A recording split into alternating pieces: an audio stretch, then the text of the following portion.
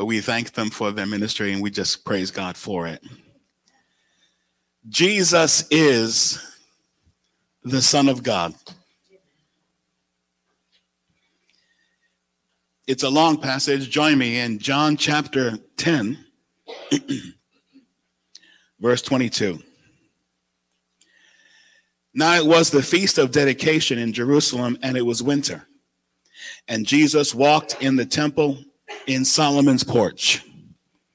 Then the Jews surrounded him and said to him, "How long do you keep us in doubt?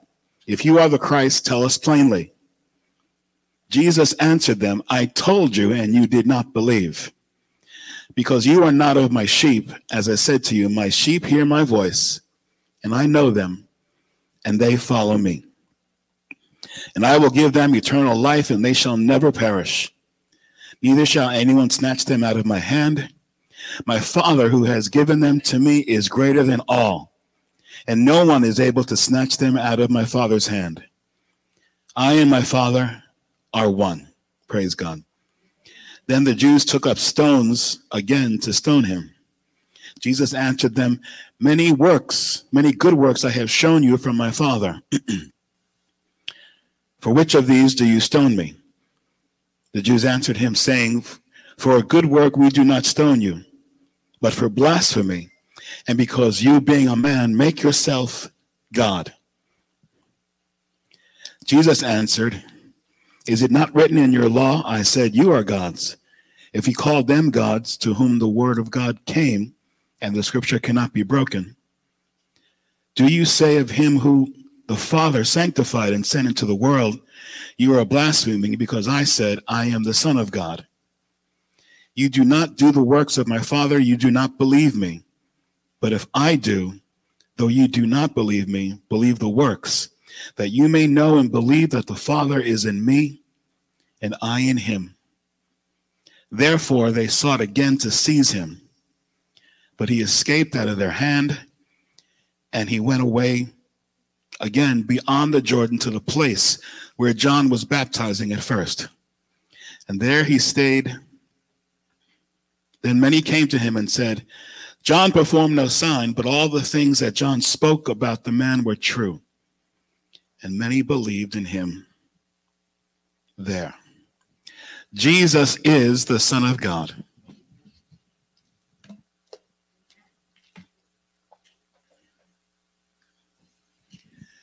There is so much to dive into this passage.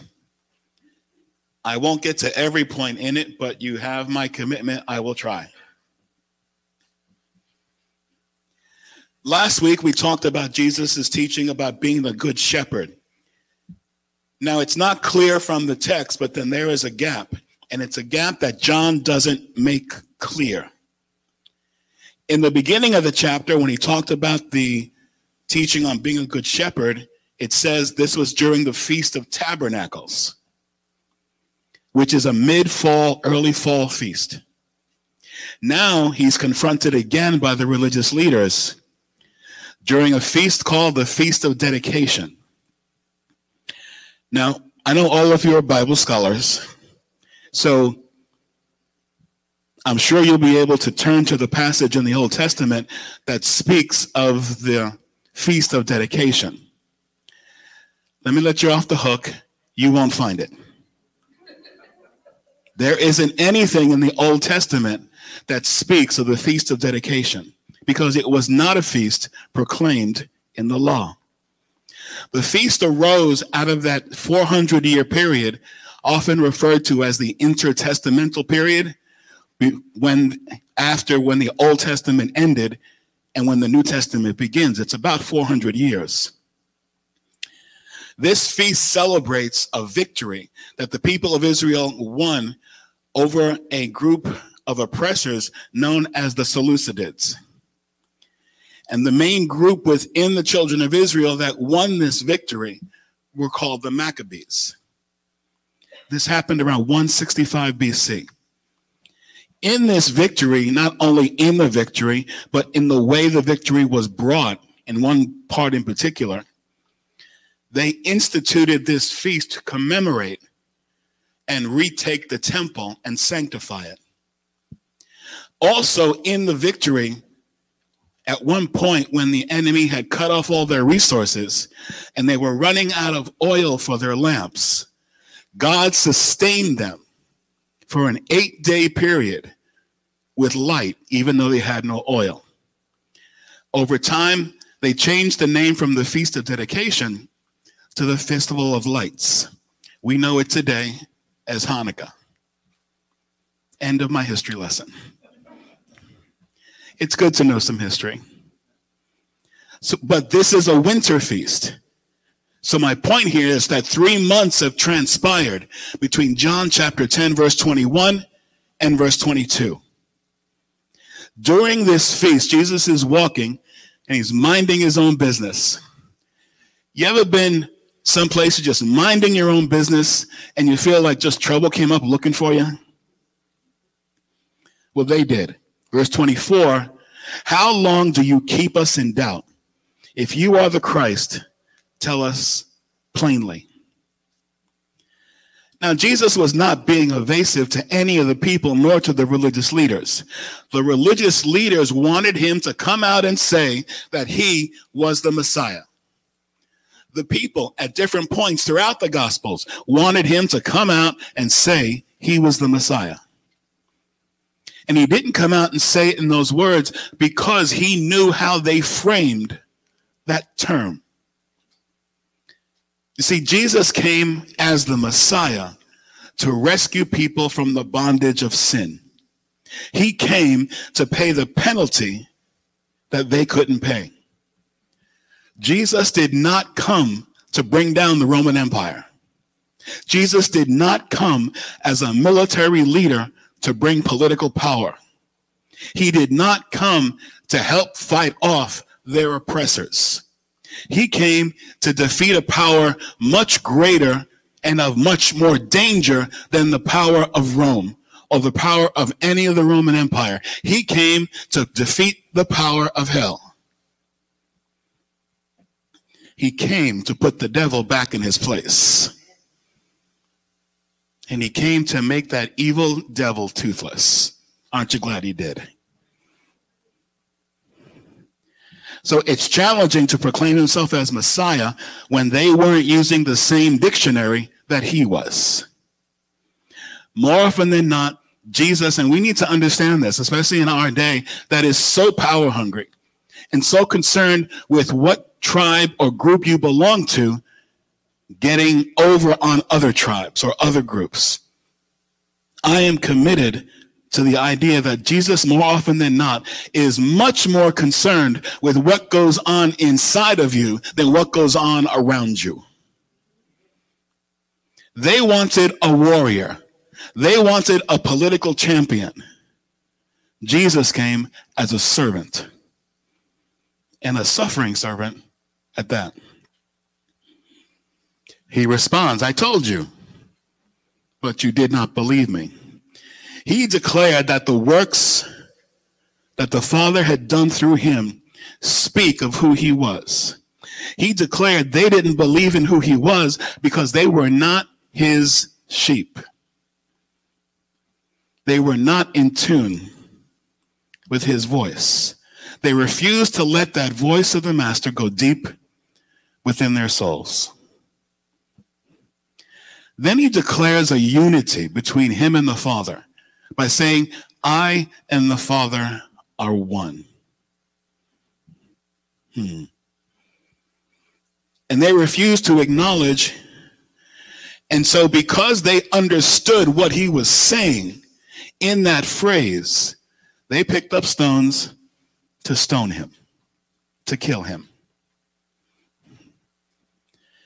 It's often amazed me how people don't need proof to believe nonsense, but they need proof from us as Christians to embrace the love of God. That's why we need to pray that God softens hearts, because the majority of the people in this world have bought into lie after lie after lie. And they want God to kind of perform for them. Come into my life, show me what you got, Perform a few miracles for me, and we'll see if I can then be convinced that you are real. Obviously, those people haven't read Hebrews 11, chapter 6, which says, but without faith, it is impossible to please him. For he who comes to God must believe that he is, and that he is the rewarder of those who diligently seek him. Now, yes, we do pray often that God prove yourself, make yourself real. But let's be clear. He wants to soften hearts and open blind eyes. God doesn't need to prove himself. He knows he is God. He knows who he is, and any doubt that any person sends his way is not going to bruise his ego.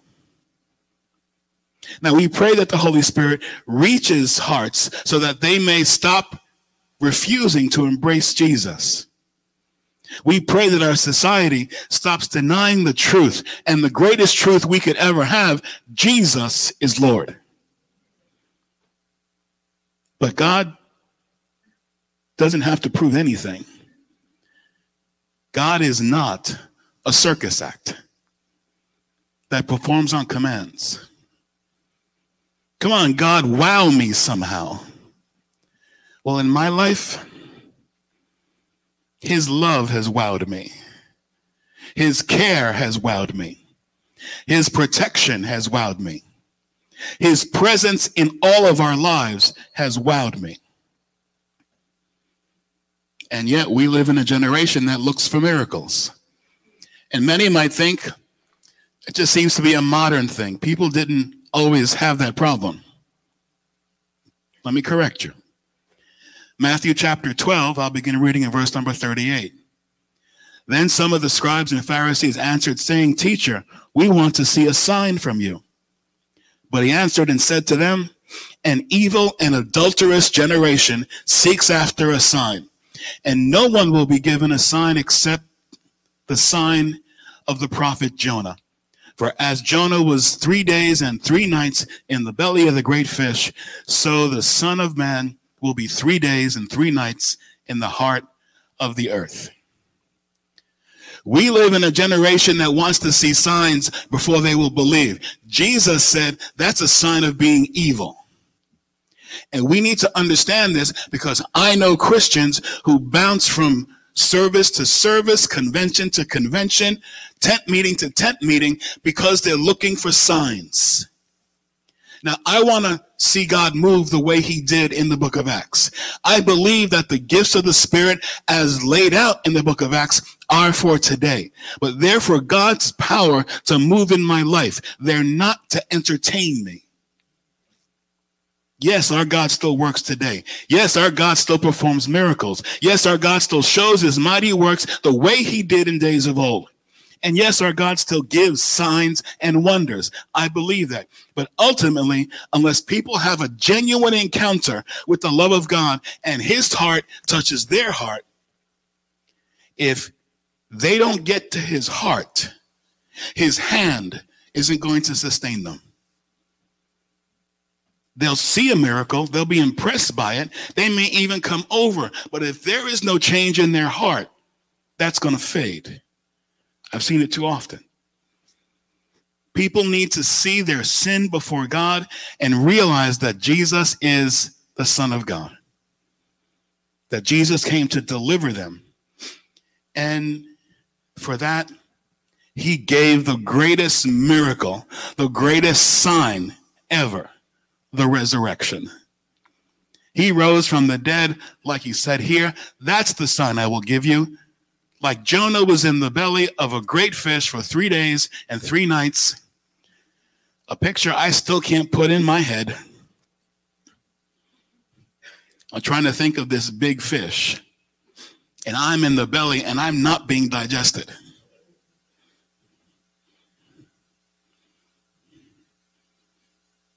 The resurrection is the greatest sign. Now, it's interesting. Back in the first century, and their biggest difficulty with the Christian message was not the resurrection. Really doesn't know why, but their issue wasn't with someone being raised from the dead, their biggest challenge was the incarnation. Jesus, God, coming in flesh. Most people believed, if they had a faith, that the flesh was evil and that there was nothing possible that could be good from it. So how could God come in the flesh? So that was their biggest challenge. Ours today is when you tell people that Jesus rose from the dead, they raise an eyebrow. But church, he is alive. He is alive. They wanted to stone him, and then he claimed, you can't take me out. I and my Father are one. They are without parallel. God became man and rose from the dead. Any who fight against this idea, Jesus is saying, you're not my sheep. But you see, to you and me who are his sheep, he is so many things. And we want to embrace all the titles that Jesus is, but we also want to realize any of these titles, he is so much more. Yes, he is the good shepherd. Yes, he is the bread of life. Yes, he is living water. Yes, he is the light of the world. Yes, he is the great I am. Yes, he is the rock of ages. Yes, he is the risen Savior. But church, at the end of the day, he is the Son of God. He is the Son of Almighty God. And he and the Father are one. And that is the only way any of us can ever be one. I've said this before. I believe in a genuine way, our world is painfully looking for unity. I think, like many of us, as we share on the prayer line, they're sick and tired of all the division in the world. It's painful to watch. It's painful to be a part of. I've only known a few people in my life who I could really say they enjoyed when everybody was fighting. Only a few. And don't get worried, none of them are here. But my experience has been that people don't like division. It's uncomfortable. It's painful. The tension is so awkward. And so we seek things to be united on. But we seek things that are going to perish. We seek philosophies that are going to waste away and be gone. There is only one thing, one place of unity that will last forever, and his name is Jesus. John chapter 17, verses 21 and 20 and 21. Jesus is praying for his people just before he enters Jerusalem for his final week. I do not pray for these alone, he says, but also for those who will believe in me through their word, that they all may be one, as you, Father, are in me and I in you, that they also may be one in us, that the world may believe that you sent me. That has always spoken to me. That has always meant something to me. I have, throughout the course of my adult Christian life, always found a way to get past some of the differences that exist between the different traditions in the body of Christ. I have worked retreats as a minister where the other minister working the retreat was from a different part of God's family. I've worked with a Lutheran minister, a Baptist minister. I remember when I worked with an Episcopal minister, and I believed we were brothers in Jesus. Although I will say, when I worked with the Episcopal minister, I didn't realize as we were serving communion and I was preparing the pita bread that because of what they believe the pita bread comes, that all of it had to be consumed in that one moment. And I prepared way too much. So we served it to everybody in the room, and there were like 3 whole pieces of pita left over. And he looked at me and said, Hiram, go get some water, because you and I have to finish all this bread. And I was like, gee, I don't know if I could ever be Episcopal. Or I would learn to prepare a few smaller portions. I say all that because in this passage, Jesus is asking and praying for us, not just those who were there, but he says, but also for those who will believe through my word in the future. That's you and me. And he's praying that we become one for a number of reasons. We are at peace, and it's a blessing when we are one. But what he says in here is that we may be one so that the world will know that you sent me. The greatest testimony, the greatest witness, the greatest sign to the world that Jesus is Lord when Christians stop fighting with one another and we become one in him. This is our prayer. Jesus, the promised Messiah. Yes, he is many things. But he's more than a great teacher. He's more than the friend of sinners. He's more than a healer. He's more than the greatest source of wisdom we could ever know. Jesus, our Jesus, is the Son of God. Our Jesus is as John's gospel opened, is the Word become flesh. And our Jesus is Emmanuel, God with us. A number of you contacted me this week, or over the past number of weeks, as we enter that season that's part of the liturgical calendar called Lent. And you've asked me questions about it. Many of you asked me especially about Ash Wednesday. I'm not going to go into the whole history of where the traditions began. I understand them. I understand how they began and the value, the true, genuine spiritual value they were when they were created. But I've studied all of church history to some extent. And so I understand how over the centuries, whatever the genuine value was, what it became. And it became somewhat of a symbol, whether or not there was anything behind it in the heart. When you look at church history, when some of these practices were first instituted, the people who went to get ashes on Ash Wednesday were devout. Some of them crawled on their knees because they were so taken by the sin in their life. So I don't have a problem with a lot of traditions. I don't have a problem with a lot of the different ways in which liturgies are celebrated. I don't. If any of you have ever been to a wedding that I officiate, you'll notice it's the only time I wear a robe. I refer to it lovingly as my wedding dress. Mainly because it's a long robe and it's white.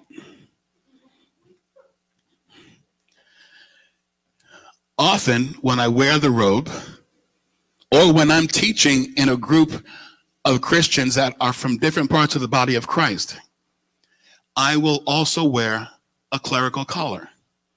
You know, the collar with the thing that's backwards? That's how I refer to it anyway. I do that because if there's going to be a reason you don't listen to me, it's not going to be because of the clothes I wear or the clothes I don't wear. When I speak the word of God and God has impressed something on my heart, I'm going to do everything in my power to bridge whatever gap, whatever need you have to be able to not think about other things, think about how different I might be from what you're used to. And I want you to hear the words that God has given me. I used to say, I'll wear anything. Then someone suggested I put on clown makeup, and I said, okay, almost anything.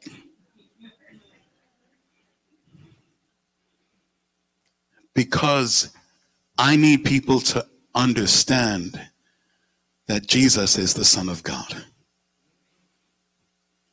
They need to see that Jesus is the Son of God, that he's the one who died for us.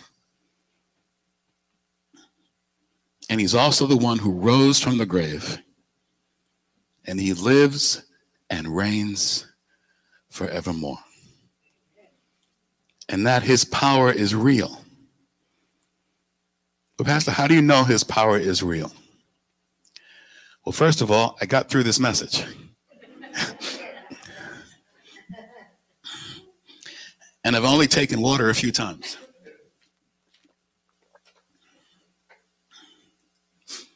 But I know he's real when I look at all of you and the lives that you've shared with me.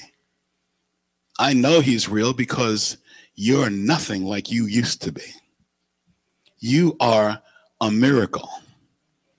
People say, show me signs and wonders. I tell them, come to church on Sunday. You will see signs and wonders. People who years ago would not have set foot in a church, and now they're committed to the Lord Jesus Christ, and they're here whenever the doors are open. That is a miracle. I'll close with this story. My father growing up was a good man, but he really never went to church with us. That wasn't his thing. Mom took us to church, and then as we got older, Mom stayed home with Dad, and my two younger brothers really didn't go to church. And I went to church basically for one reason, because I sang in the choir. But I enjoyed being there every week. I remember the pain that my father went through, me as well, but my father went through when my mother died. And he had nowhere to turn. And he tried for weeks and months turning to a bottle. And that wasn't making life any better. I know what he was doing. He was trying to dull the pain, to dull what he was feeling. And many people do that. Now, there were two problems with that. One, that's never going to dull pain. It may postpone it, but it's never going to take it away. And two, my father's in heaven right now, so I can say this. When he wasn't looking, I would take his bottle of gin and pour water into it.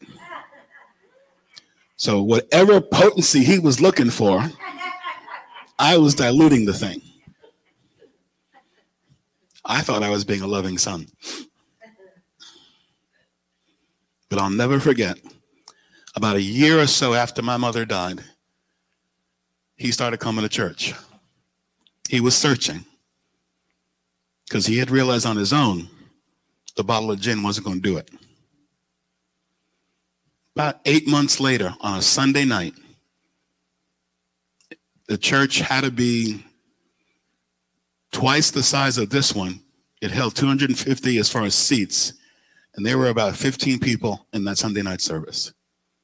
And all of us sat toward the front, but my dad did what he normally did. He sat in the last seat in the last row. And Pastor Fox preached a message, and at the end felt led to give a call for salvation. And after a few quiet moments, to the shock of his oldest son, my father walked up and gave his heart to Jesus. Yes, give God praise. Pastor, you can't say you've ever seen a sign or a miracle. Yes, I have. Yes, I have. Because from that day, he was different. There wasn't a drop of alcohol ever allowed in that house ever again. My dad would be singing all the time. He had a decent voice, but he was singing to God. And he all the time, unlike what I remembered growing up, he looked happy. Yeah, I've seen miracles, as only can be done by the Son of God. So whatever the miracle in your life that you're looking for, whatever you're seeking today, turn to the Son of God, because he and the Father are one.